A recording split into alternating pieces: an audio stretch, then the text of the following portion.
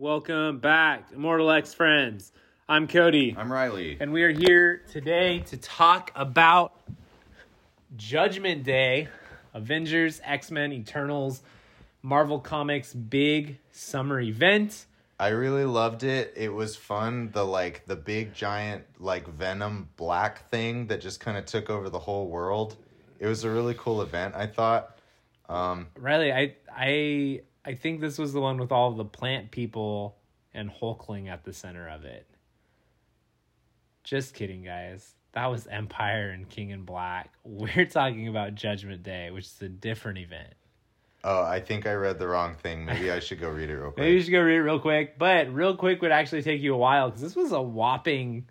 I don't even know how many issues. It was pretty hefty. I mean, if you read everything, then it was probably a solid 35 issues or nerds something. that read everything. Did you read everything? I think I didn't read two tie-ins. Are you talking 2 issues or 2 series? 2 of tie-ins? issues. I think I only didn't read 2 issues. Wow, okay. I think I only didn't read the Avengers Judgment Day tie-in. Okay. And the Fantastic Four tie-in. Okay. I think I read everything else. All right. And I'm glad I did. I feel like I got some good insight. Gillen wrote so much for this. Yeah, he did. The mastermind and the actual executioner of it, because he also wrote Judgment Day was obviously the flagship series, but at that same time he was writing Immortal X-Men that was going on, and then he was also writing, they called it Death to Mutants, but that was basically just the Eternals side of what was happening, and really filled in gaps. Along with an epilogue issue, the Judgment Day Omega issue. Was issue. basically the end of Death to Mutants. It followed all those same threads. Okay. Basically, which was if his Eternals series wasn't canceled, I think this would have just been that arc of that. Okay. Like what Immortal has been. So I should preface before we really start getting into we should probably preface on a few things. Yeah. So I have not read as much as you have. I just read the main arc, the 6 issues, Judgment Day 1 through 6. I read the Immortal X-Men issues. I read the X-Men Red tie-ins as well, and I think I read I forget exactly what the issue was called, but it was Eve of Judgment. I read Eve of Judgment, but any of the Eternal side, plus I know there's Fantastic Four and Amazing Spider-Man and Captain Marvel. I didn't read Spider-Man or Marvel either. Okay, so I haven't read probably 5 issues. Okay, yeah. But still was able to get a decent picture of what this all was. So do you want to...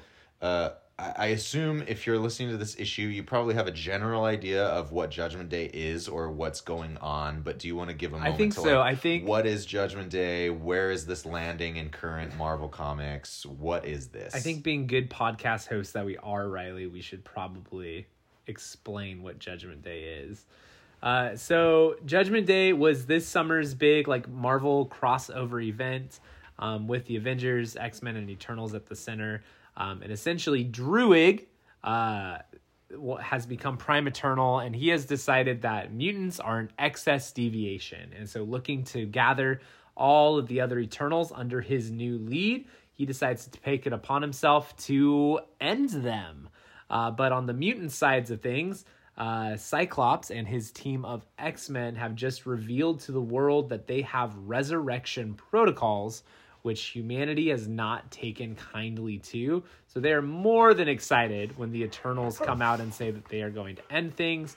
And so what starts out as a kind of an Eternals versus X-Men war quickly escalates as mutantum and the Avengers and kind of a rogue faction of Eternals, hint, hint, it's all of the heroes from the movie, decide to team up and create...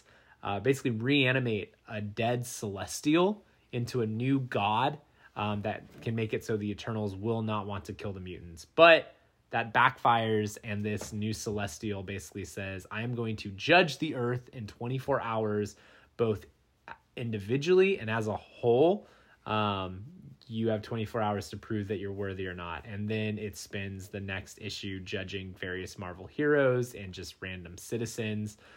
Pretty like without any real rhyme or reason.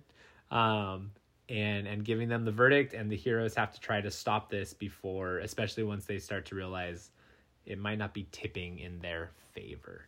How'd I do, Riley? Was that a pretty good Judgment Day synopsis? It was a pretty good synopsis. Yeah. I thought I did a good job. Yeah. Nice Thank job. you. So there's a lot going on. There are a lot of characters in this. It's always fun whenever event books come out. I know you and I have talked about this before, but to see like who actually gets a chance to shine. Yeah. Because there's so many characters to pick from. Do you have any like MVPs that just stand out right away? Yeah, I first of all, I should say I appreciate the fact that some characters that aren't necessarily who you'd think would be the shiny ones were given a chance to do a lot in this event, which I really appreciate. One of the characters that comes to mind first is Nightcrawler. Nightcrawler's at the top of my list too. Nightcrawler really gets a lot to do in this, and a lot of the stuff that he's kind of been going through in the last several years of X books, you know, all of his everything he's been going through in Way of X especially, kind of have a chance to come through in this. Like, you know, he's been kind of starting that new mutant religion. He has the spark that he's the champion of, and a lot of Nightcrawler's personal feeling about everything that's going on is this false god is going to, you know, judge the world when he's not, you know, one that should be in the position to do so. I like that. It's almost like it almost feels a little blasphemous to Nightcrawler that this Celestial is able to do this, you know. I really loved the Immortal X-Men issue where he's just going all over the place and just like he's resurrecting copies and copies of himself because he tries to save people. Yeah. What an MVP in a lot of the latter half of the event, especially. Nightcrawler is up there for sure. On the X-Men side, another one who I think is just a huge MVP for me is Exodus. Yeah. Exodus got a lot of play. He was featured in really like the first Immortal X-Men book of this crossover, where he got to go into psychic battle, both metaphorically and physically, while kind of reliving some of his past, but also in an event centered so much on faith and religion and like being a zealot. He really got to shine and kind of show a lot of flaws in what was up with how he's been feeling. I appreciated the Exodus issue, especially because as someone who is not a long-time comics reader, especially, you know, going past the current, like the modern Marvel comics, Exodus is not a character that I know very well. I don't. Yeah. I have a general idea of who he was, that he was hanging out with Magneto for a long time while Magneto was still, you know, an enemy to the X-Men versus, you know, one of the leaders of this generation kind of thing. I had a general idea of who Exodus was, but I hadn't really been given, you know, he'd been in some cool moments in the Krakoan era of X books, but he hadn't really been given a huge, I think backstory isn't the right word because he does have a backstory, but you know, he hadn't been around for a whole lot other than some small scenes here and there. So I really appreciated that much of the issue is him talking about coming to Apocalypse and some of the things that he kind of battled with when Apocalypse is telling him you have to do this, and it kind of makes him question his own faith and whether or not that's something that he wants to go ahead with.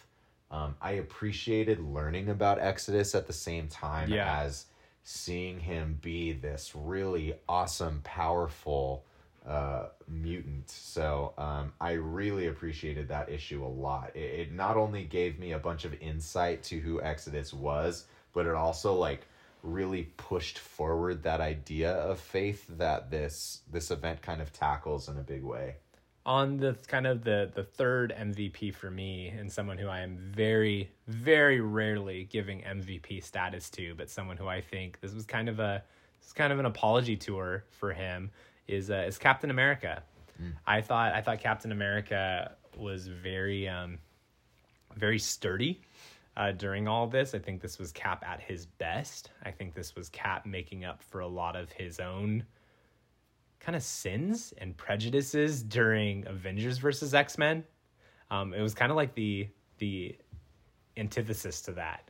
He was standing on the mutant island, helping them from the Defenders. He was like actively fighting against the bigotry in the streets of New York, and just truly initiating a rallying cry in a way that was cool to see. I'm pretty outspoken as not a fan of Captain America, just because I think he often finds himself on the opposite sides of the people that I really like. But I thought this was a really solid book for him. And I feel like out of all of the Avengers, I know Tony Stark is helping build the Celestial, but out of all the Avengers, I feel like he got the most screen time. Yeah. And another thing, and of course, in this episode, we're talking full spoilers of the event. Yep. Is that, I feel like a huge standout moment in the event as a whole is as Captain America is at this low point of feeling like, I thought we could do it. I thought we could survive and pass Judgment and all that stuff.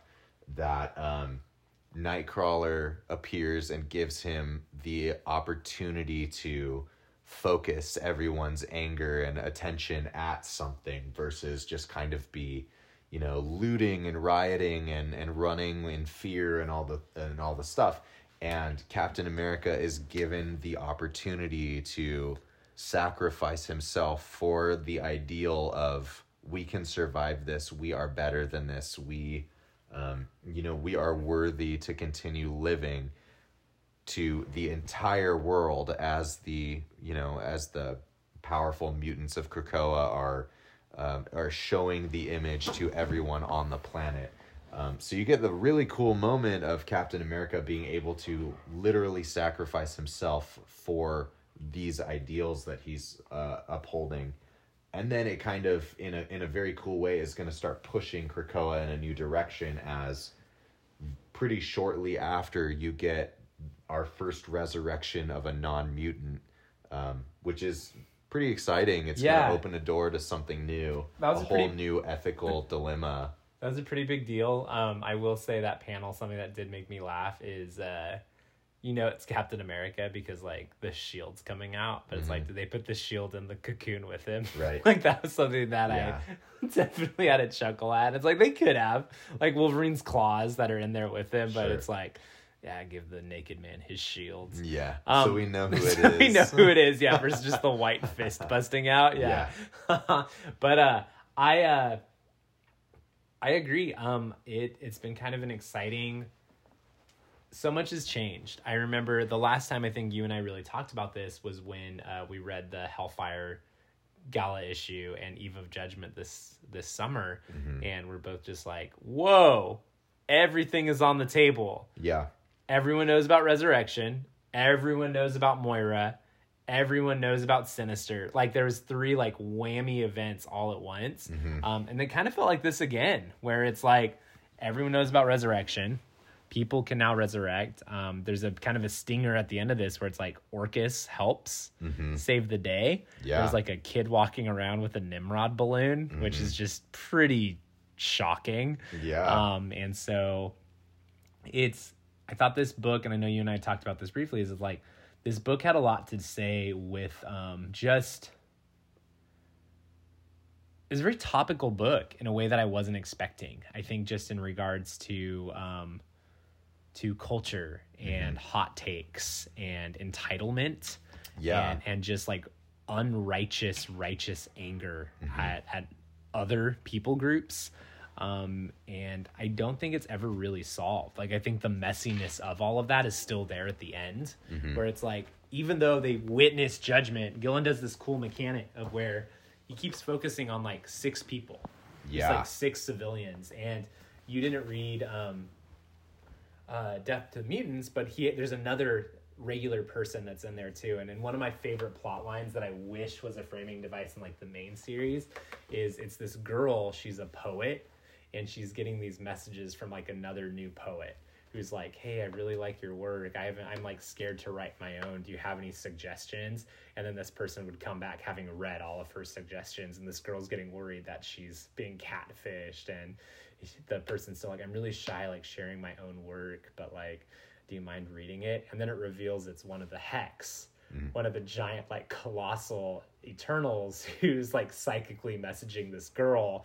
And even while it's forced to kill, it just wants to read poetry. And it just wants to know art. And I thought that was a really cool thing of focusing on, like, so often in these big events, the regular person is left out. Yeah. And having the regular people respond on all different sides and really thinking of, like, what would the political, like, touchstones, what would be some of the, like, bigoted remarks, the more, like, you know, liberal remarks, like, what would that be like? I thought were expressed really well and not really solved. Like, no one was good by the end of this. I appreciated one of the 6, I believe it's 6 characters that kind of get followed through the main series.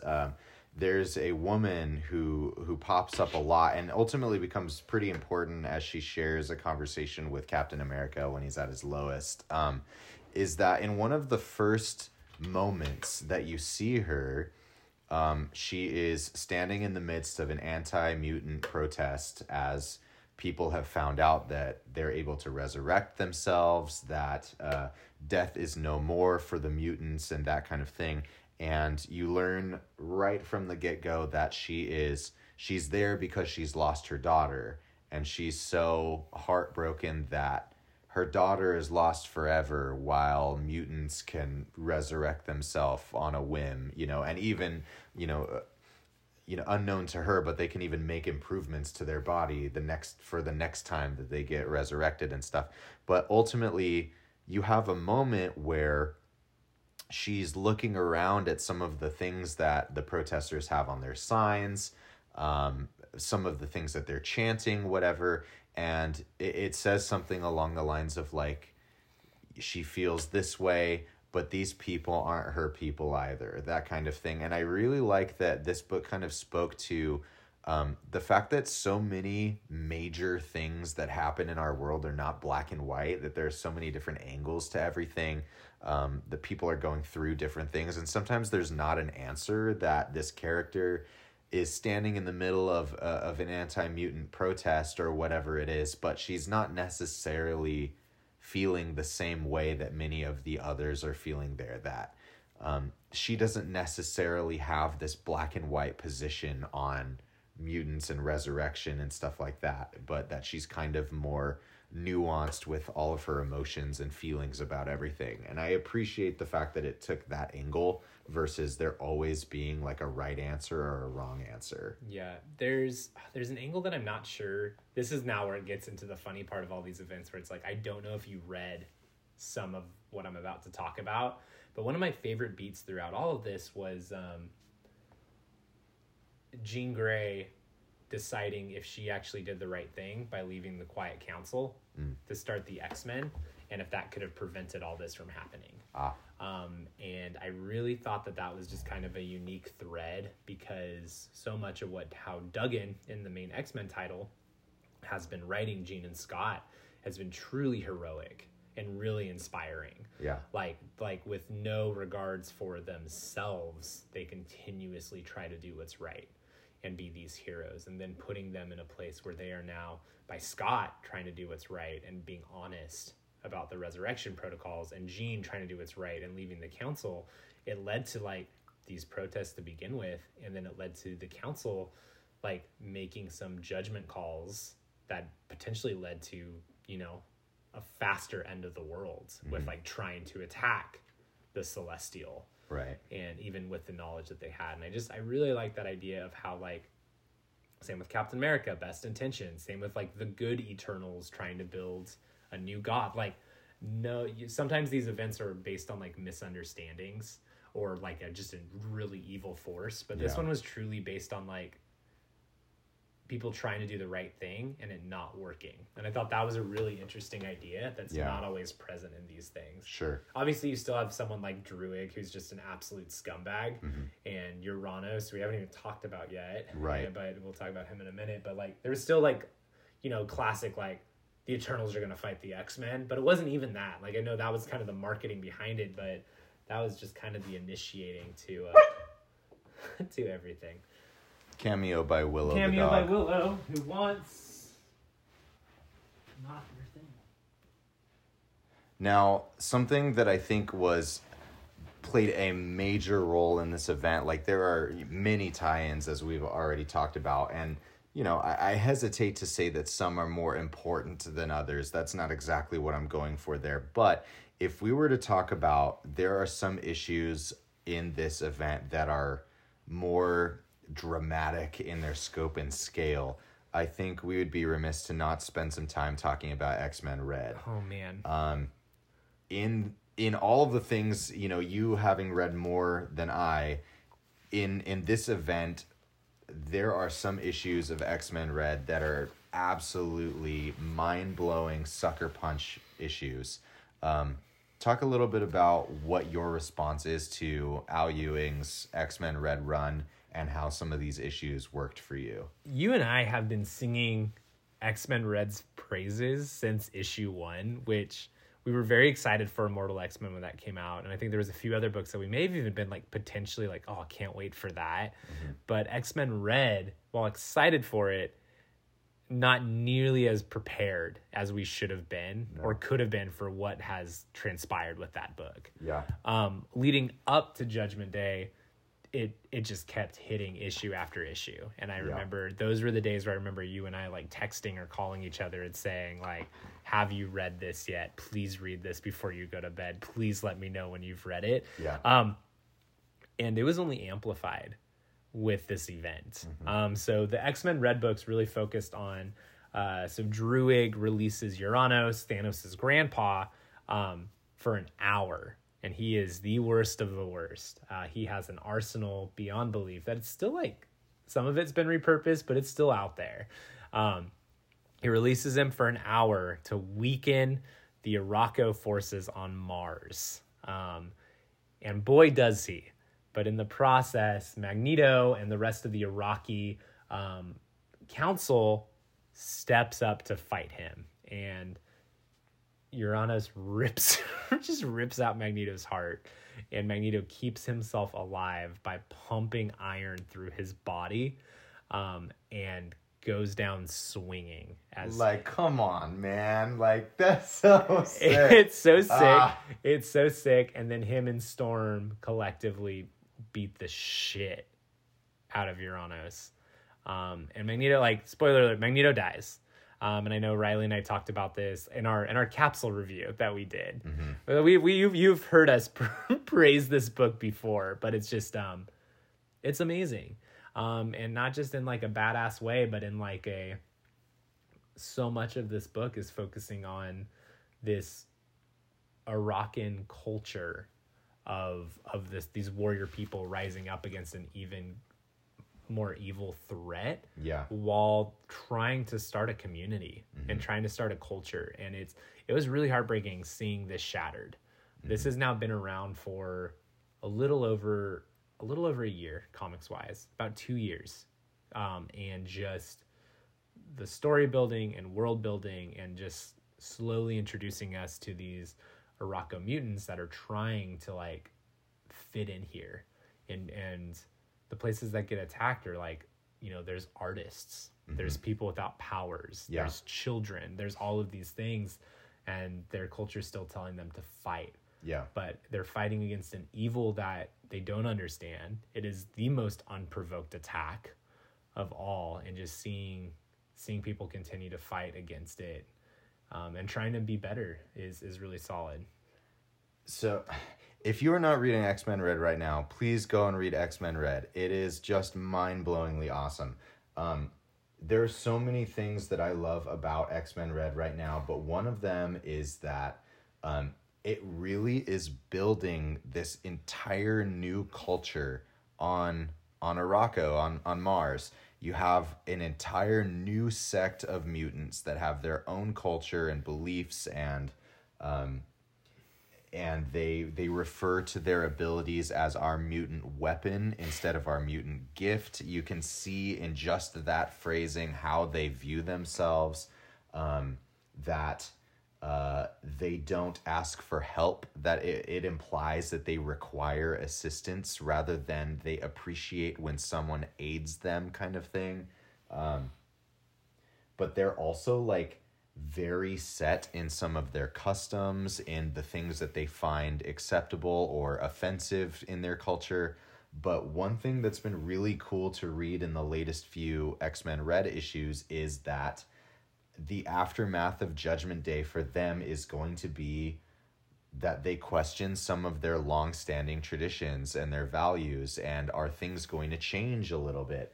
And one of the big examples of this is you have Magneto, who is very near death, and Storm using their mutant abilities in tandem to take down Uranos. And that working in tandem so closely is such an intimate thing on planet Arakko that those people are not used to seeing such a thing happen. And some of the members of the Great Ring, the leadership of Arakko, see that and wonder to themselves if this is the beginning of a new chapter for them, seeing that, there can be something like mutants working together in tandem. There can be some kind of intimacy in this way. And I really love that not only is this book doing a whole bunch of cool stuff with cool mutants that are much different than Storm and Rogue and Professor X and the ones that we're used to, but you're getting all these cool characters, this entire new culture, these ridiculous villains and all of these amazing abilities, but this entire new culture that is existing and has existed for thousands of years. And you get to see how the mutants of Earth and the mutants of Arakko are kind of beginning to work together and create this new path forward. And it's super special. I don't think I've buzzed this hard on a book since House and Powers. It's truly been a really incredible, as at the time of recording this, there are 8 issues of X-Men Red right now, and I think at least 5 of them have been actual knockout issues. Yeah. I can't wait to keep reading this book. It is so special. It's extremely special, and I just feel like it's extremely humble too, just in its approach to these characters. Obviously, there are such badass moments of, final pages of Magneto standing, pumping his own blood and looking over and saying, "Up next, the hour of Magneto." But like, the moments that we also remember and talk about are these conversations. Are these conversations between people? Are these difference of ideals? Are so much of this Arakko culture that we're learning about? In particular, there is this idea of the what are they? The Shadow Council, the Night Council, the night seats of their council of the Great Ring, that are people who are intentionally like low-powered mutants, that are intentionally not Omegas, that are people without weapon gifts, that they are the ones who are there to basically keep the government in check, and to be there when it counts and when it's necessary. And just seeing that idea of like, this warrior nation still is relying on its citizens, and what that's going to look like in this rebuilding is really exciting. I think that is an extremely exciting thing that's coming out of Judgment Day. I would say that's one of the biggest things. The fact that resurrection is now available to humanity in limited forms, as well as just that knowledge is out, is a big thing to come out of Judgment Day. Mm-hmm. That Orcus is now in public attention is a big thing to come out of Judgment Day. And that the public views them in a positive light. When we have known for a very long time just how nefarious Orcus is, but now we have to contend with the fact that the general public sees them as possibly a group that does something good. There are a lot, and I think it's one of those things where House of X did such a good job of changing the status quo of X-Men and finding new villains for them and just finding the villains within themselves.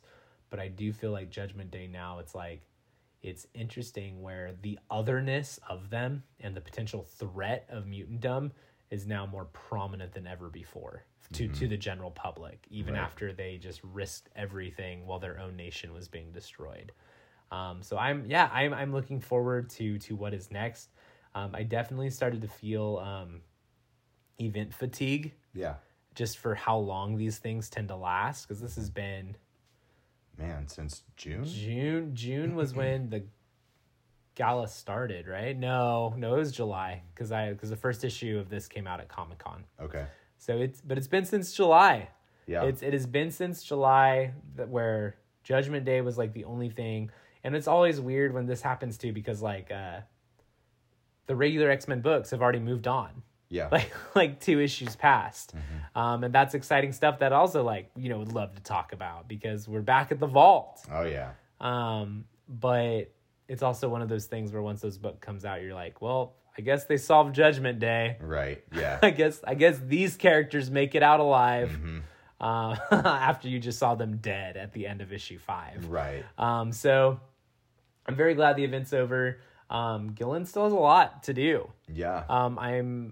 I'm very excited. I know an issue of Immortal is out that neither of us have read yet.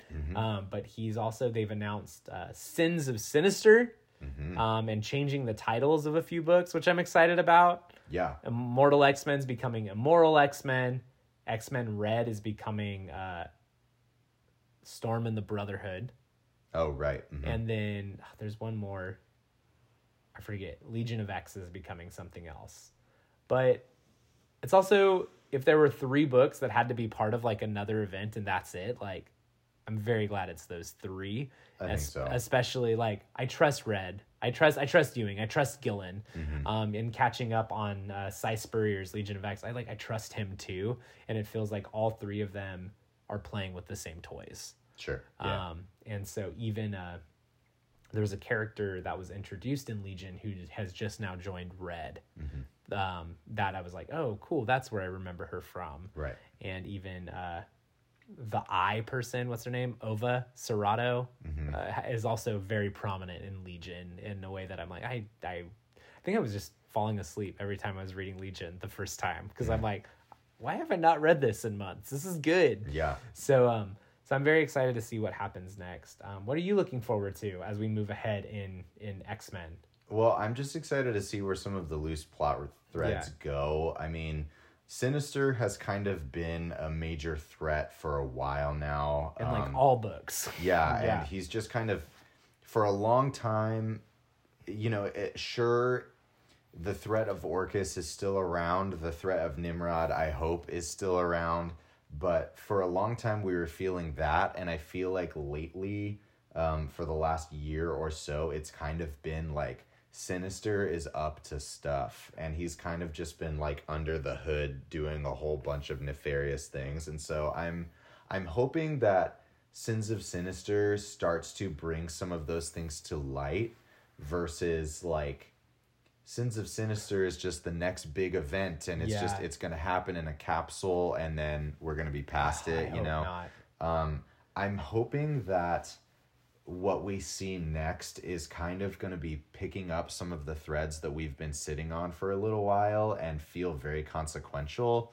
Of course, I'm very much looking forward to seeing where X-Men Red goes after issue 10. I believe that it's solicited through issue 10, and then it switches into something else with a new title. But, with Immortal X-Men has been very cool, reading every issue from a different character's perspective. But we have, from the very first few pages of issue 1 of that, we have a flashback of Destiny and Mystique and Sinister having a conversation that ends with Sinister foaming at the mouth on the ground, So we have some plot threads that have been laid. We've got a lot of groundwork that's been laid, and I'm not sure exactly when those things are going to get picked up. So I'm hoping that we get some follow through with some of those things, versus just more foundation building for later. Yeah. We've just been sitting on some things for a while, and I really hope to see some movement on some of those things. So once again, very thankful for Judgment Day. Thought it was great. Yeah. Overall, very excited to be moving past it. And I want to be in a place where momentum is continuing to go forward. Yeah. Not really spinning our wheels. And I feel like it's happening. I feel like if the past few issues of Duggan's X-Men are any indicator, he's ready to move. Yeah. I'm excited to pick up Immortal and see what's going on there. But I feel like I'm hoping Gillen's still ready to move. Ewing clearly is. Yeah. And so I feel like that makes me excited, because some of the threads that now that Duggan is pulling on right now, that Ewing is pulling on, these are Hickman year 1 threads. Right. That are now coming back in full force. Yeah. And that's how fun really it exciting. is when they show up, I hate to call somebody out or anything like that, but I mean, man, it feels like 2 years ago I read an issue of, I think, X-Force, where we find that Colossus has been compromised or something, and we still haven't gotten any follow-through with that. Yeah. And it's just one of those things where, like, I appreciate when you lay the groundwork and then return to it, and it's really exciting when, oh my gosh, I forgot about this, I'm super excited. But it feels like sometimes some of these things kind of get lost, and eventually, oh God, that was 40 issues ago. I had even forgotten that was a thing, or I had almost begun to wonder if the author had forgotten that was a thing, So I want to see some of the momentum push forward, and I guess I just find myself a little bit scared that Judgment Day and Sins of Sinister are so close Too together. Close. I agree. I think it's really hard coming off of something like Invincible. Also, which you and I read last year around this time. Yeah. That was about a year ago, Riley, because I was reading that during Thanksgiving break. Where you can see the long form, and it must have been miserable while those issues were coming out. But I'm curious, especially like I have a backlog of X-Force issues that I'm sitting on, like, wanting to read, because I am interested to see how low Beast goes. I am interested to see what Russia wants to do with Krakoa, but it's like, it's hard waiting for that every week or every month, really. Right. And I kind of agree with you that I feel like I hadn't felt that way I never felt that way with Red, because it was still very tight, but like with Immortal and with Gillen's work, I was like, I know this is going to be great. And I got the privilege of reading Judgment Day all in like one sitting this past weekend, and that was really good, but I'm ready for some momentum. Yeah, so, I agree. Yeah. But Judgment Day was super fun. I really enjoyed it. I agree. I enjoyed it. I enjoyed it the first read through, but I enjoyed it more being able to sit down with it in full and just top to bottom the issues that I had purchased for myself. So I'm excited to keep reading these to see where it goes next. The event is over, but Gillen is still, taking Immortal X-Men. So I'm excited to see where he takes us now, Yeah, I agree. So on that note, thank you for listening to us judge Judgment Day. And we will be back soon. Thanks for listening. Read comics. Bye.